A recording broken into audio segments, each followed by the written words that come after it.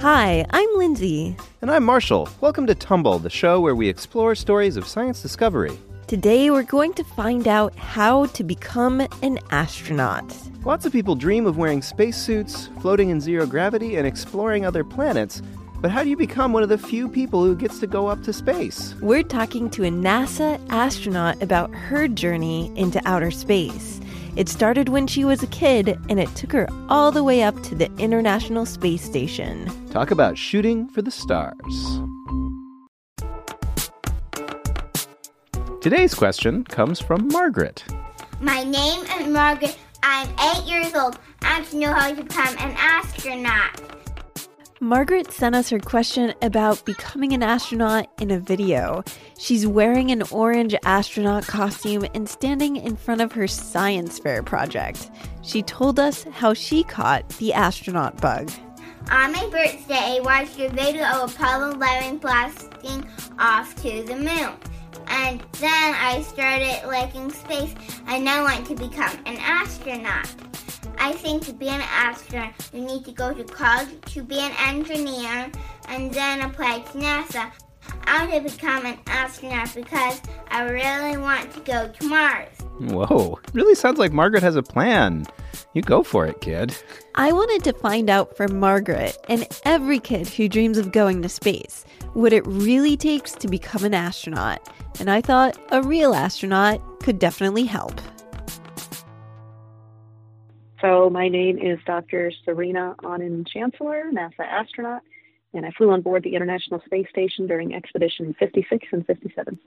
And I can't believe you talked to an actual astronaut. That's like, you don't get much more rock star than that.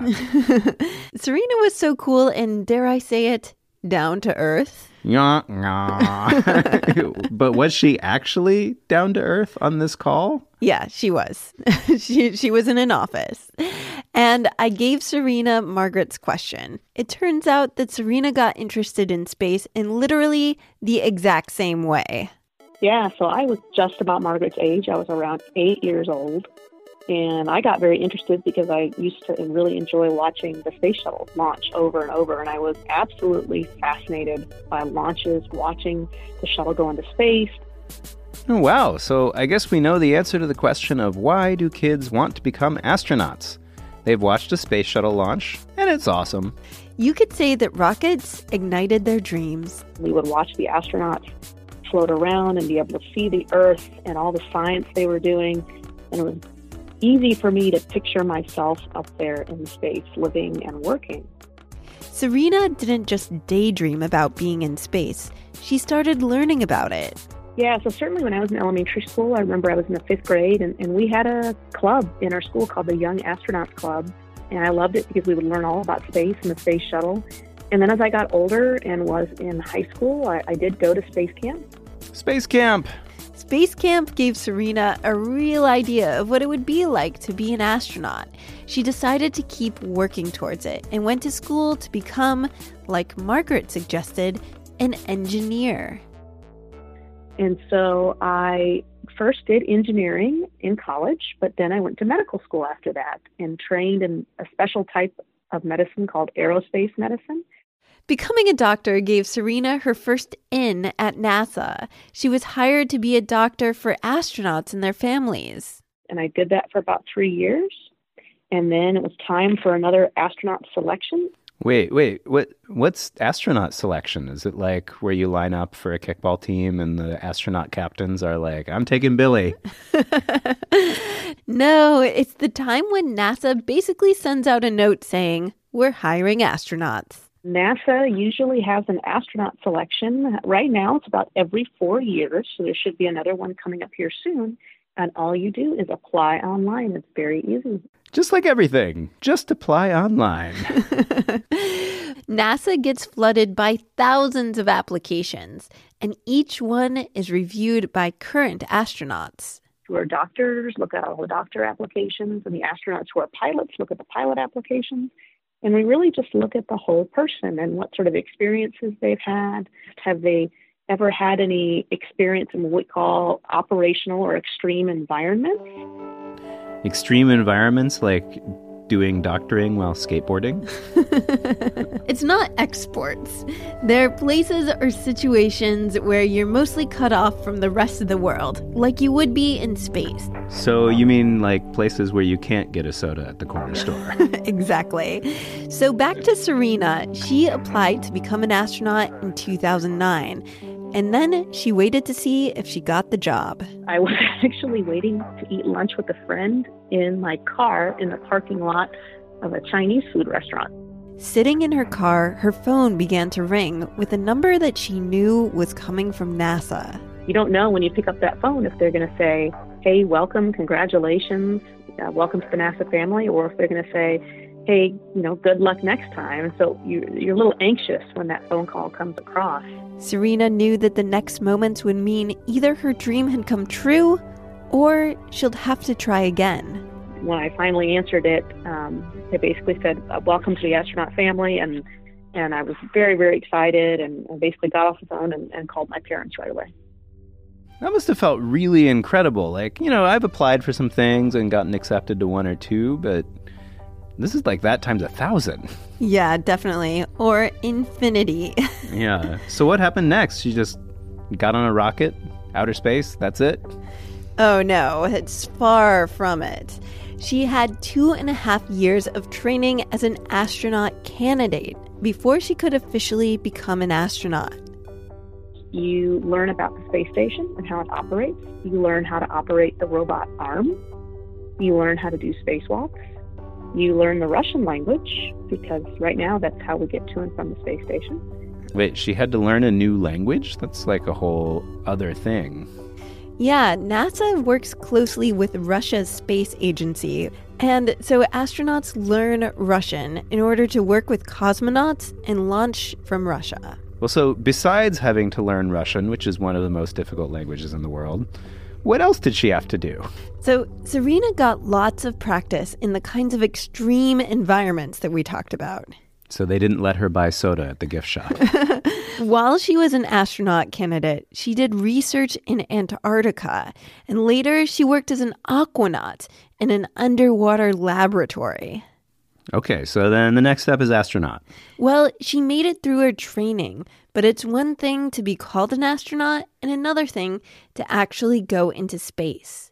I think a lot of people think you get into the astronaut corps and fly within 2 years. The average wait time is 7 to 10. Wait. So you do all that work, like you go to Antarctica, you learn Russian, you stay underwater for a long time. And then you wait on Earth for 7 years? What do you do? Just like put on a spacesuit and walk around your house and be like, astronaut here. Hey everybody, I'm an astronaut. Did you know that? Well, astronauts do lots of important work for the space program when they're not in space themselves. Most of the time you're in the astronaut office, you're not preparing for spaceflight. You're actually supporting the people who are flying on board the space station. So wait, there's an astronaut office? Yes. I hope it's pretty nice. Do they at least have the cool swivel chairs? I hope there's pictures of space.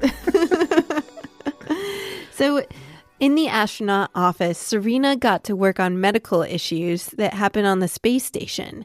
And she finally got the next most important call of her life. She was assigned to a mission. It's another 2 to 2.5 years at that point of training before you actually launch on that mission. Seriously, where is the instant gratification in all of this? Spoiler alert, there is none. But finally, on June 6, 2018, Serena hopped onto a space shuttle with 2 Russian cosmonauts, launched into space, and flew all the way to the International Space Station. She realized that nothing had really prepared her for life without gravity. You're floating everywhere. You're not very well controlled. You're not very graceful. So you're really just learning how to move in that environment for the first week or so, honestly. It takes some time. That's crazy. I mean, I have a hard enough time just flying normally. Can't imagine if I was also weightless. Like on an airplane, or just you can fly? When flapping my arms, it is difficult. So when Serena got adjusted to life on the ISS, she got to work. And a lot of her work was doing science about human life on Earth. Yeah, so I think what people need to understand that life science is research. So the research involving the human body or diseases, we do a lot of it on space station, and 70% of that research is devoted towards disease on Earth. It has nothing to do with spaceflight. Nothing. No, I always thought that research in space is about space, like how to deal with aliens, how to speak Martian, how to grow plants on the moon, baking space cookies, that sort of stuff. I thought that too. But it turns out the space station is actually an incredible laboratory to study disease. Certain cells really like to grow in space. They grow just like they do in the body. Serena was working with the type of cells that help form cancerous tumors. In Earth labs, they don't survive out of the body long enough for scientists to study them. So we found that in space, however, those cells really like to grow, and I think it's because they're floating, and they feel like they're floating just like they do in the body. That's so interesting. Maybe the cells always wanted to be astronauts too.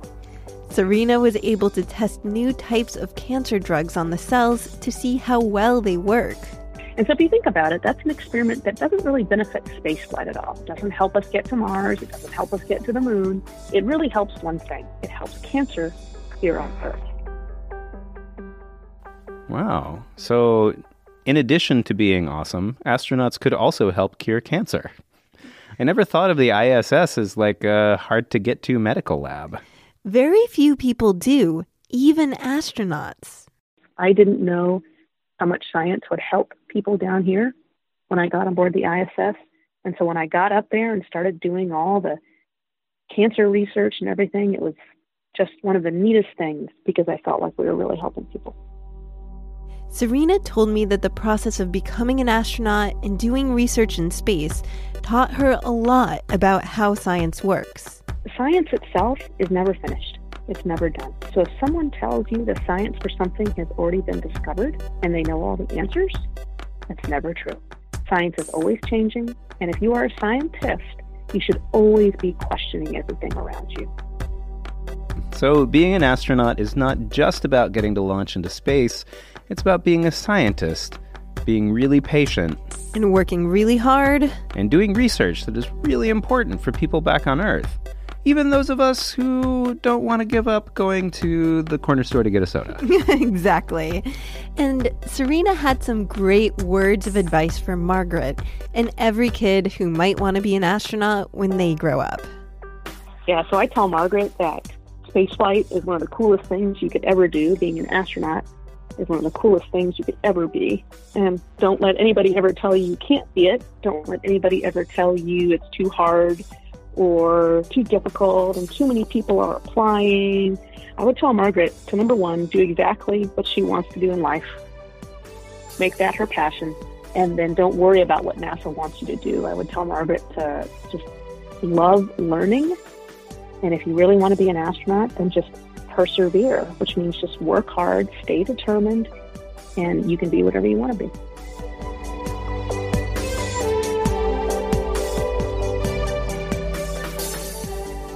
That's really great advice from an astronaut. And if you're not taking advice from astronauts, who will you take advice from? That's a great question for our listeners. Do you have an idea of what you want to be when you grow up? If you do, ask a grown-up to help you research people who are doing what you want to do, or maybe you already know them. Then send them an email or an adorable video asking how they ended up where they are today. Lots of grown-ups love to give advice to kids, so don't worry. You might learn something that surprises you.